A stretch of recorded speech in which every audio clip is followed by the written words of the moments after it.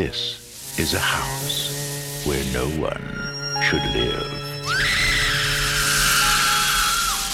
Roger Cobb has come here alone. But no one is ever alone in the house. Leave while you can. No! Sandy.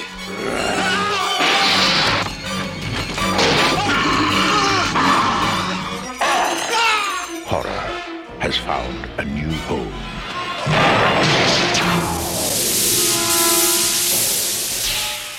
House. Enter at your own risk. Maybe I don't get horror comedy.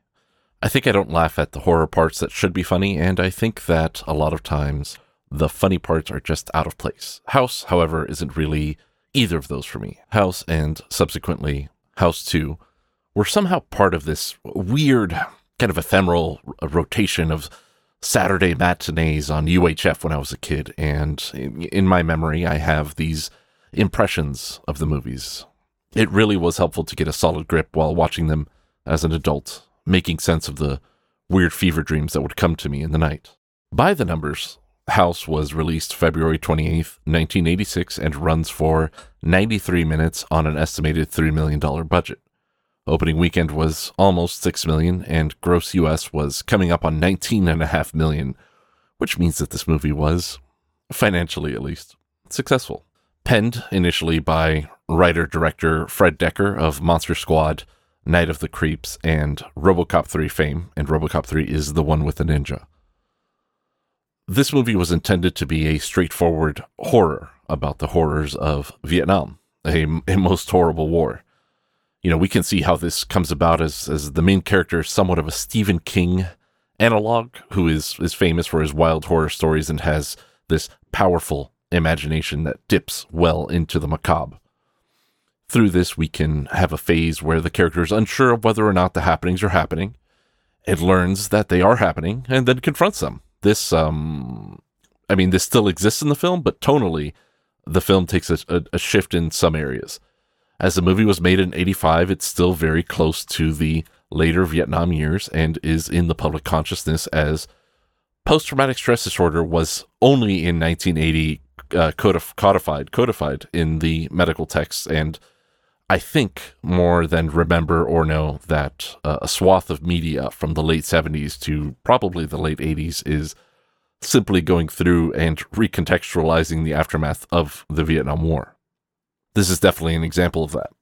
And Roger, our main character in the film, is divorced with a quote-unquote missing child who could be manifestations of being emotionally unavailable or, perhaps more darkly abusive to his family. The movie manifests Roger's inner demons as outer demons and has him confronting literal napalmed skeletons in his closet, as well as being himself the principal character of his novel in progress, which is focused on his personal experience of war. In Dekker's original story, which was meant to be a segment in a Twilight Zone-like movie, it was somewhat unclear as to whether it was a ghost or guilt, like the guilt that America was having about the war, that led the character to their untimely end. In my eyes, this is the movie. However, Fred Dekker did not write the resultant screenplay. I mean, maybe I just dig what Fred Dekker would call a, quote, pretentious Rod Sterling-esque allegory, but I'm also hosting a podcast about movies, so, I mean, that tracks. That's about right. I am basically my own pretentious allegory. Having handed over the screenplay duties for his story to his friend, Ethan Wiley, who also ended up writing indirectly the mostly entirely unrelated House 2, who made it a comedy. When we talk about House 2, and we will, I am certain that this will make way more sense, and I'll leave the Ethan Wiley talk for then. The movie does shift in tone, and I strongly feel that it affected the casting. The main character, Roger Cobb, the horror writer, is played by William Katt, who some may recognize from The Greatest American Hero, which was something of a goofy 80s superhero show. I'm only peripherally aware of The Greatest American Hero from George Costanza's outgoing voice message in Seinfeld. So I don't really have a whole lot to say on the subject, but I will say that William Katt is bringing it in this movie. He's well aware of the film that he's in. I don't have much more reference for him, but in comparing him to an actor from my era, I'd say that he's bringing strong Simon Pegg energy, like big time Simon Pegg vibes, or vice versa, as it would be, because of how time works, because this movie's older. It came out in 86. It is a small cast, so the other notables are George Wendt, who I am the great Wendt, right? Who just baffles me, as he was 37 at the time of filming this movie, but was just an old drunk in 270 episodes of Cheers. What a chameleon that guy is. Guy just disappears into the role. His character isn't written terribly well, and in general, the screenplay does have some of that 80s plot magic where you must assume some things about the plot to have everything kind of line up, and on occasion this does, manifest itself with the character Harold Gordon's general behavior towards Roger Cobb. It isn't a long movie, but had it been longer, the buddy horror comedy thing might have been developed a little more, and I would have gone for that. But as it stands, Wendt is definitely doing his part. Richard Mole is actually one of my favorites. I used to watch Night Court as a kid all the time. I don't remember too much about it, but Richard Mole's performance as Bull the Bailiff really stands out. He is an imposing 6'8", and he has a hell of a voice. Not only is his presence there, is it intimidating or whatever the case is, but he can emote and he can play parts. He doesn't need to be that character. Second to Night Court, the thing I think about him the most from is his voice acting, specifically as Two-Face in Batman the Animated Series, a character with a lot of pathos in the voice itself, in the voice acting. Mole's character, similarly as the others, was not terribly nuanced, but his performance really works for me. Mary Staven, the Swedish model and actress who plays the hot neighbor who will leave their child with a random stranger who has just moved in, weird, has actually worked in more than a little bit of English language media and is known for A View to a Kill and Octopussy, two James Bond movies that I'll be getting around to, and also in Twin Peaks, which I talked a little bit about with regards to the show, but mostly the movie on the Subject podcast, link in the show notes. Small world. There's a cameo by the guy that plays the hotel manager in Ghostbusters, which I absolutely will get around to at some point. And there's an appearance by Stephen Williams as a cop, and Stephen Williams is the man who plays X, or Mr. X as I always called him, from the X-Files. I don't want to nitpick, but the plot does take its detours and have all of its machinations to get to the 93-minute runtime from the very short skeleton of the story that it came from. A lot of that takes the form of big-ass gore puppets and costumes doing somewhat slapstick comedy. There's a whole kind of flying tools thing that's kind of fun, and that wraps itself up in a weird way. The the allegory for Roger's son and his divorce and then subsequent reunion with his wife and his locating of his son is really stretched past the point of breaking. But it's so immaterial, ultimately so minor to the bulk of the movie that it doesn't matter. We know that he gets the happy ending and has confronted his guilt or his fears or his demons or his PTSD, and that's not how PTSD works, but that's definitely how movies in the mid-'80s work, as proven by this movie's success. So, this movie actually came out against Pretty in Pink, right? Can you imagine? Fucking Pretty in Pink, and IMDb has it coming in just under Pretty in Pink in the box office. It was a knife fight, and that is frankly amazing, but times were definitely different back then. And the song Pretty in Pink was not written for the movie. This is a bit of a tangent, by the way, and it means that the meaning is a bit more adult than what the movie might imply or when tied to the movie, but it's just such a great song. The Psychedelic Furs had their own whole thing going on forever, and I dig it. Love My Way is definitely my shit. Speaking of music, the music in this movie is surprisingly good. It actually makes the movie kind of scary to me in places. And this comes from the fact that Harry Manfredini is the composer for this film. And if the name isn't quite ringing a bell for you, it's notable that he's done an actual metric fuck ton of work. And a lot of it in the horror genre, but the most famous of it, the most known, probably being the Friday the 13th scores. There's a lot of tie-ins here because not only does Manfredini tie in Friday the 13th, but also the director of this movie. Steve Miner, who directed Friday the 13th's 2 and 3, was working on a Godzilla 3D movie with Fred Dekker when the idea came up for Fred to do House. That's why he got Ethan Wiley involved, and when Wiley produced the script almost instantly, they just kind of fucking took it to Miner to see what's up. Miner worked with Friday the 13th producer Sean S. Cunningham to get the House franchise going. Miner also knows exactly what movie he was making, and it shows. This movie could be accused of taking itself too seriously almost never. You know what? That's fine. That's okay. It's honestly more important that everyone decided on a goal and moved together to reach it rather than making a half serious, half goofy, disjointed production that ends up looking like a mess to the audience. Not to say that there isn't a tiny bit of this in the movie. There's maybe a tiny bit, but for the most part, it's kind of everybody's on the same boat, sailing in the same direction on the same sea. So ultimately, this is House, a horror comedy that doesn't really hit for me personally on comedy, and it hits a little more for me on horror, but hits the most for me in my up my own ass overarching metaphor that surprisingly still made it into the movie.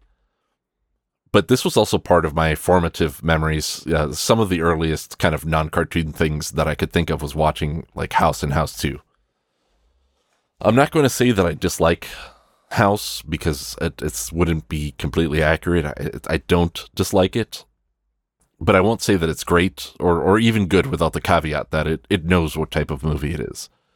And it doesn't really compromise on that at any point. If that's what you want to sign up for, you will not be disappointed. Last year, audiences everywhere thrilled to a terrifying film about the horrors of home ownership. House.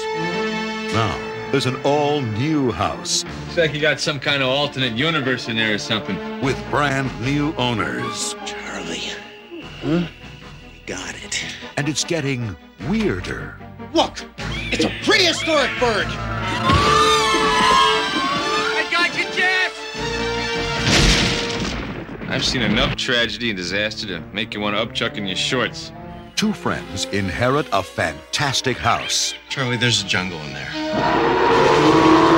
And a 170-year-old mummy. Surprise! Who is this? You can call me Gramps. Now, they're in for more trouble than they ever imagined. You're gonna kick the door open, run in there blindly, and I'll cover you, okay? Guy with the big gun goes first.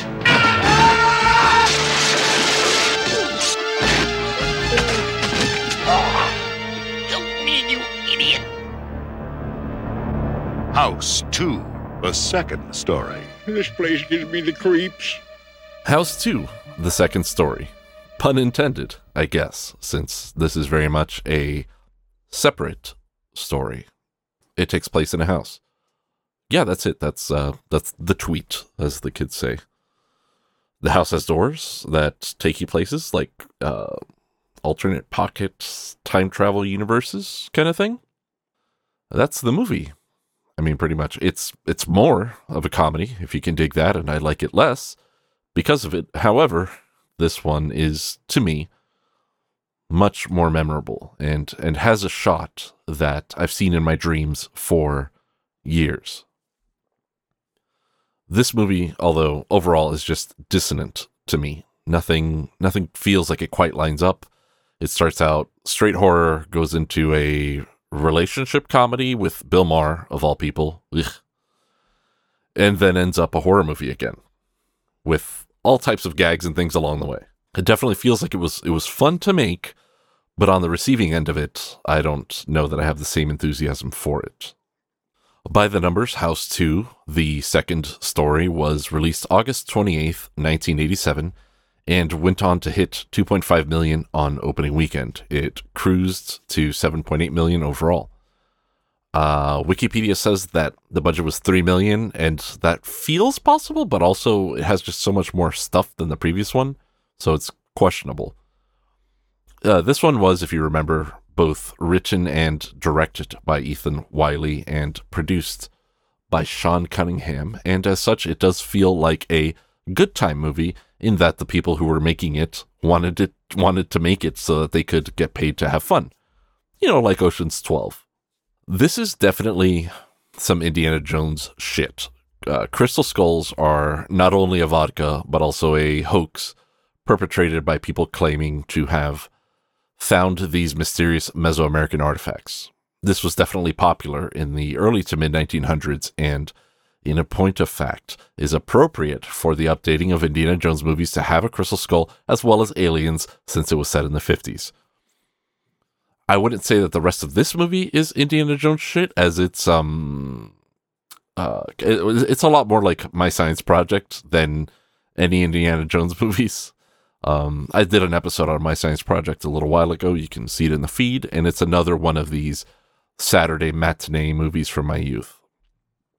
But both My Science Project and House 2 are these weird kind of fever dream adolescent adventure fantasies that are Indiana Jones and the Kingdom of the Crystal Skull adjacent, which is, kind of itself its own brand of adolescent adventure fantasy, but prorated for the 30 and 40 somethings that grew up on it.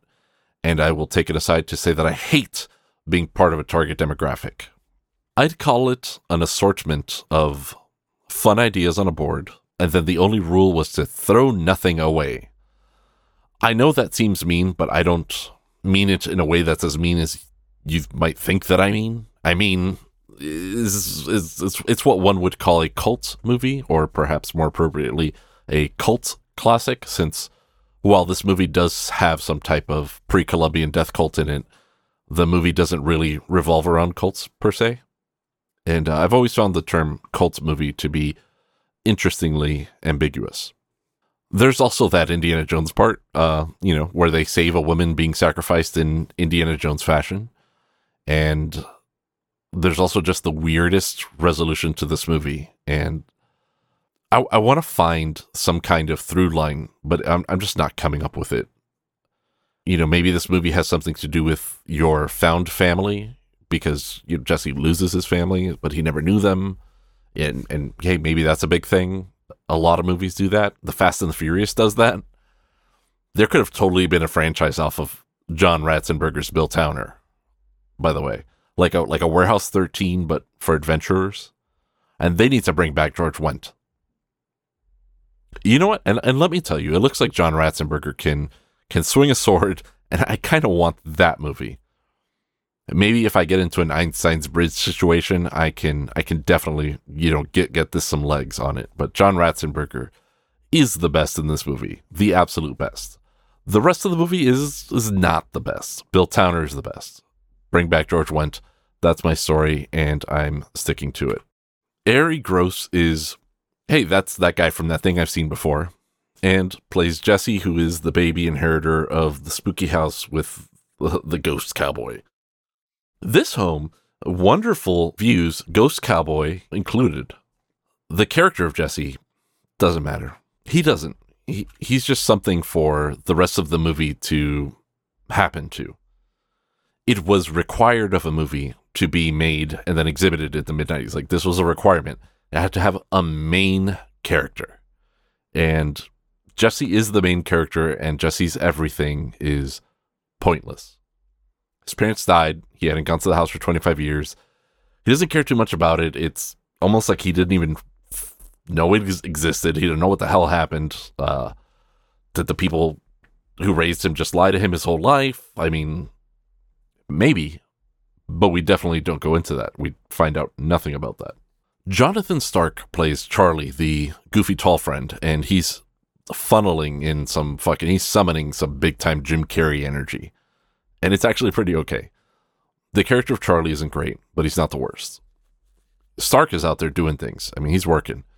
And again, it feels like the pieces don't quite line up in this movie, and Stark could have maybe been a highlight in another movie, versus appearing in this one. At least, how it ended up being put together. There are a lot of incidental appearances as well. And even one of the main characters, Gramps, the zombie great-grandfather, who is played by Royal Dano, also doesn't matter. Amy Yazbek, who I find to be a delight in everything, is in this movie playing Charlie's girlfriend, plus aspiring recording artist, and also doesn't matter. Lar Park Lincoln is in this movie playing Jesse's music producer girlfriend, and also doesn't matter. There are a lot of characters that don't matter, and a whole hell of a lot of time spent on puppets who also don't matter. It's a movie made up of many Jar Jar Binkses. It isn't all bad. There are a couple of gags that land, and for me, one of those is the large pot at the end of the driveway that keeps getting knocked over. They never show somebody complaining about it, but it keeps happening. I think that they do it 4 or 5 times, and I liked it each time. But I'm also an idiot. Harry Manfredini came back for music on this picture, and it's definitely spooky house sounding. Slim, the ghost cowboy, was, and I guess still is, scary to me. Perhaps, seeing this as a child just instilled that in me forever, but zombie cowboys kind of freak me out. The iconic scene that I would see over and over and over in my dreams or nightmares or whatever the case was, Jesse falling or jumping through the window into the darkened western street to have his showdown with Slim and his ghost horse. That scene has been kind of recontextualized in my dream brain and mixed in with Hitler jumping through the window in the Danger 5 show. And it's a whole mishmash that fucking doesn't make sense. But I mean, hey, I guess that's life. I wonder if Ethan Wiley did successfully make the movie he set out to make with this. It's definitely something. It's something. It's maybe too many things, as a matter of fact. The original house was comparatively razor sharp with precious few characters in comparison to this movie, which has party scenes and a lot of good-looking extras among the excess of stop-motion, costumed stunt performers and puppets. It definitely felt like an ambitious, if ultimately misguided, follow-up. In Italy, it's known as La Casa Sei, which is part of the La Casa franchise, which is a bunch of rebranded and disconnected movies, which is already what the House series is in the United States. So yeah, some people like House 2 better than the original, and I can only say that they are very different. I don't know that I particularly like either of them, but they do exist in the weird pocket universe that is my brain, and I have yet to figure out a way to get them to leave.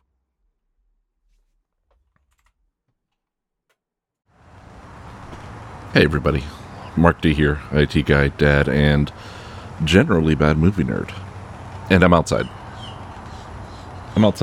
And I'm just recording a thing. It's sprinkling. The fucking animals, the birds are just popping off. There's noise, all types of noise, but hey, it is what it is. It is a cool but overcast day, and I just wanted to mention a couple things. I had realized that I didn't do my normal stuff, so here it is. And I also wanted to point out, I'm not trying to be mean about these movies. I don't like them all that much. I don't think that they are all that great. They're just in my head all the time.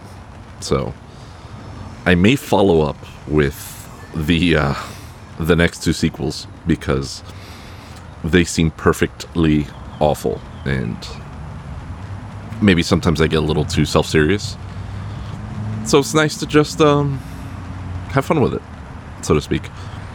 Also working pretty hard on the pre-production aspects of the James Bond podcasts, James Bond episodes / James Bond podcasts, that I will be putting together at some point soon. Again, that will be all guests. I won't just sit here for, 1.5 hours talking shit about a James Bond movie. I'll have somebody to talk shit with, so to speak. And, I'm kind of working on some fancy ideas and stuff like that. So it's been taking a little longer, but, things have been busy. So always a contention for time when you're my age. I love that they're grinding metal also at this time of day for no reason. It's just a great day to do that.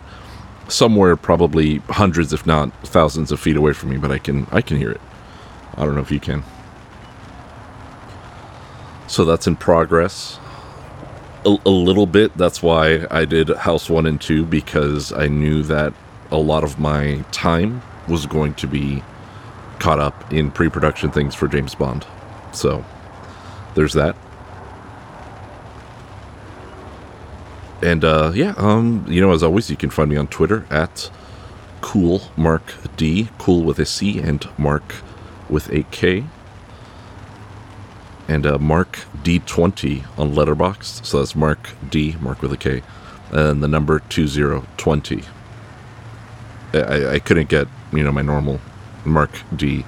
I'd figured that I could get Mark D on Letterboxd. I didn't think it was that popular, but apparently there's other Mark Ds out there. And really it's that username's hot. So, if you see a website with Mark D available, let me know. I'll sign up for it, whatever it is. And I think that this begs, not begs, I don't know that it begs the question, but it definitely opens up the topic of discussion for horror as a genre, good horror, bad horror, what they call thesis horror, what they call camp horror, maybe. I don't know that I have a very strong feelings about it, any of those particularly, but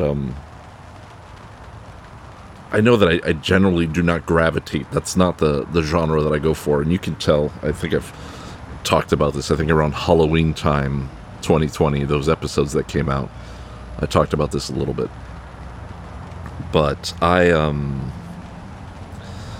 don't really watch horror movies all that much. It's not that I don't. It's not that I avoid them. Some of them I do find scary. But I don't know, they don't speak to me normally. I've definitely had more recent experiences with, I guess, more of the thesis horror, or the up your own ass horror, like Hereditary and Midsommar, which were wonderfully made, beautifully acted, and meticulously crafted movies. And I did like, not the Annabelle one, but the first one with them, The Conjuring.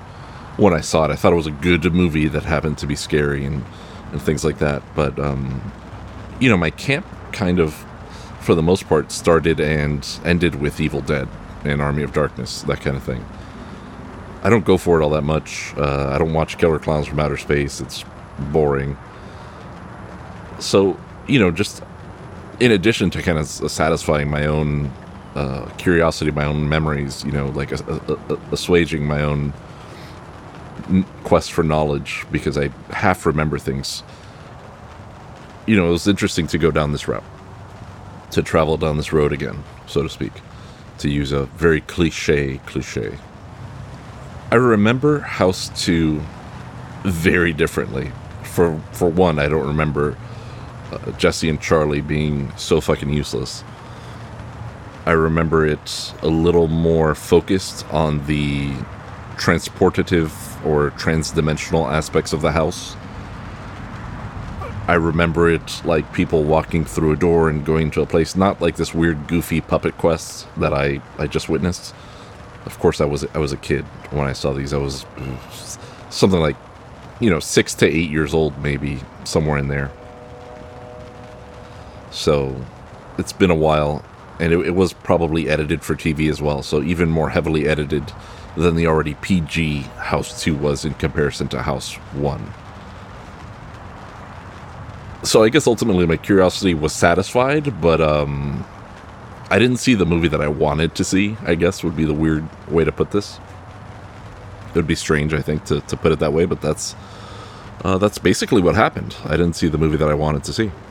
So, ultimately unsatisfied with the experience. But, hey, it's done. And here's the recording, and here is a podcast.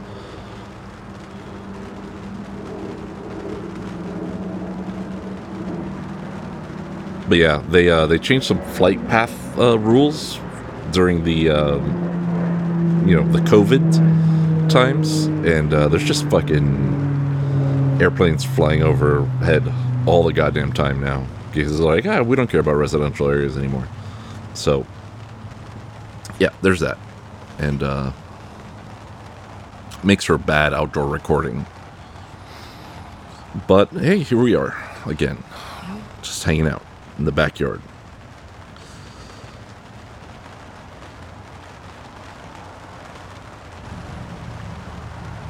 But yeah, that's it. Just be nice, stay safe, wear a mask. Black lives still matter, and just try to remember everybody's human, as shitty as some humans may be. But be nice. Just try to help out where you can. See ya. And I actually just want to throw out a recommendation here. And I think subconsciously I was influenced a little bit in my decision. But I've been listening to, on occasion, because again, I don't go into horror too much, but I do like the works of Joseph Fink, and especially in when partnered with Cecil Baldwin. And they have a podcast called Random Horror Generator Number 9 podcast, I believe is the name of it. But Random Number Horror Generator is the the operative part of that title. And they just kind of roll some dice, literally. And they have wonderful guests, and they figure out by rolling dice what movie they're going to watch next. Or if not, they just speak about the movie amongst themselves. Plenty of movies that I haven't seen that I have, I guess, seen by proxy through them. And it's an interesting perspective, especially on a genre that I'm mostly unfamiliar with. So check them out wherever you find podcasts.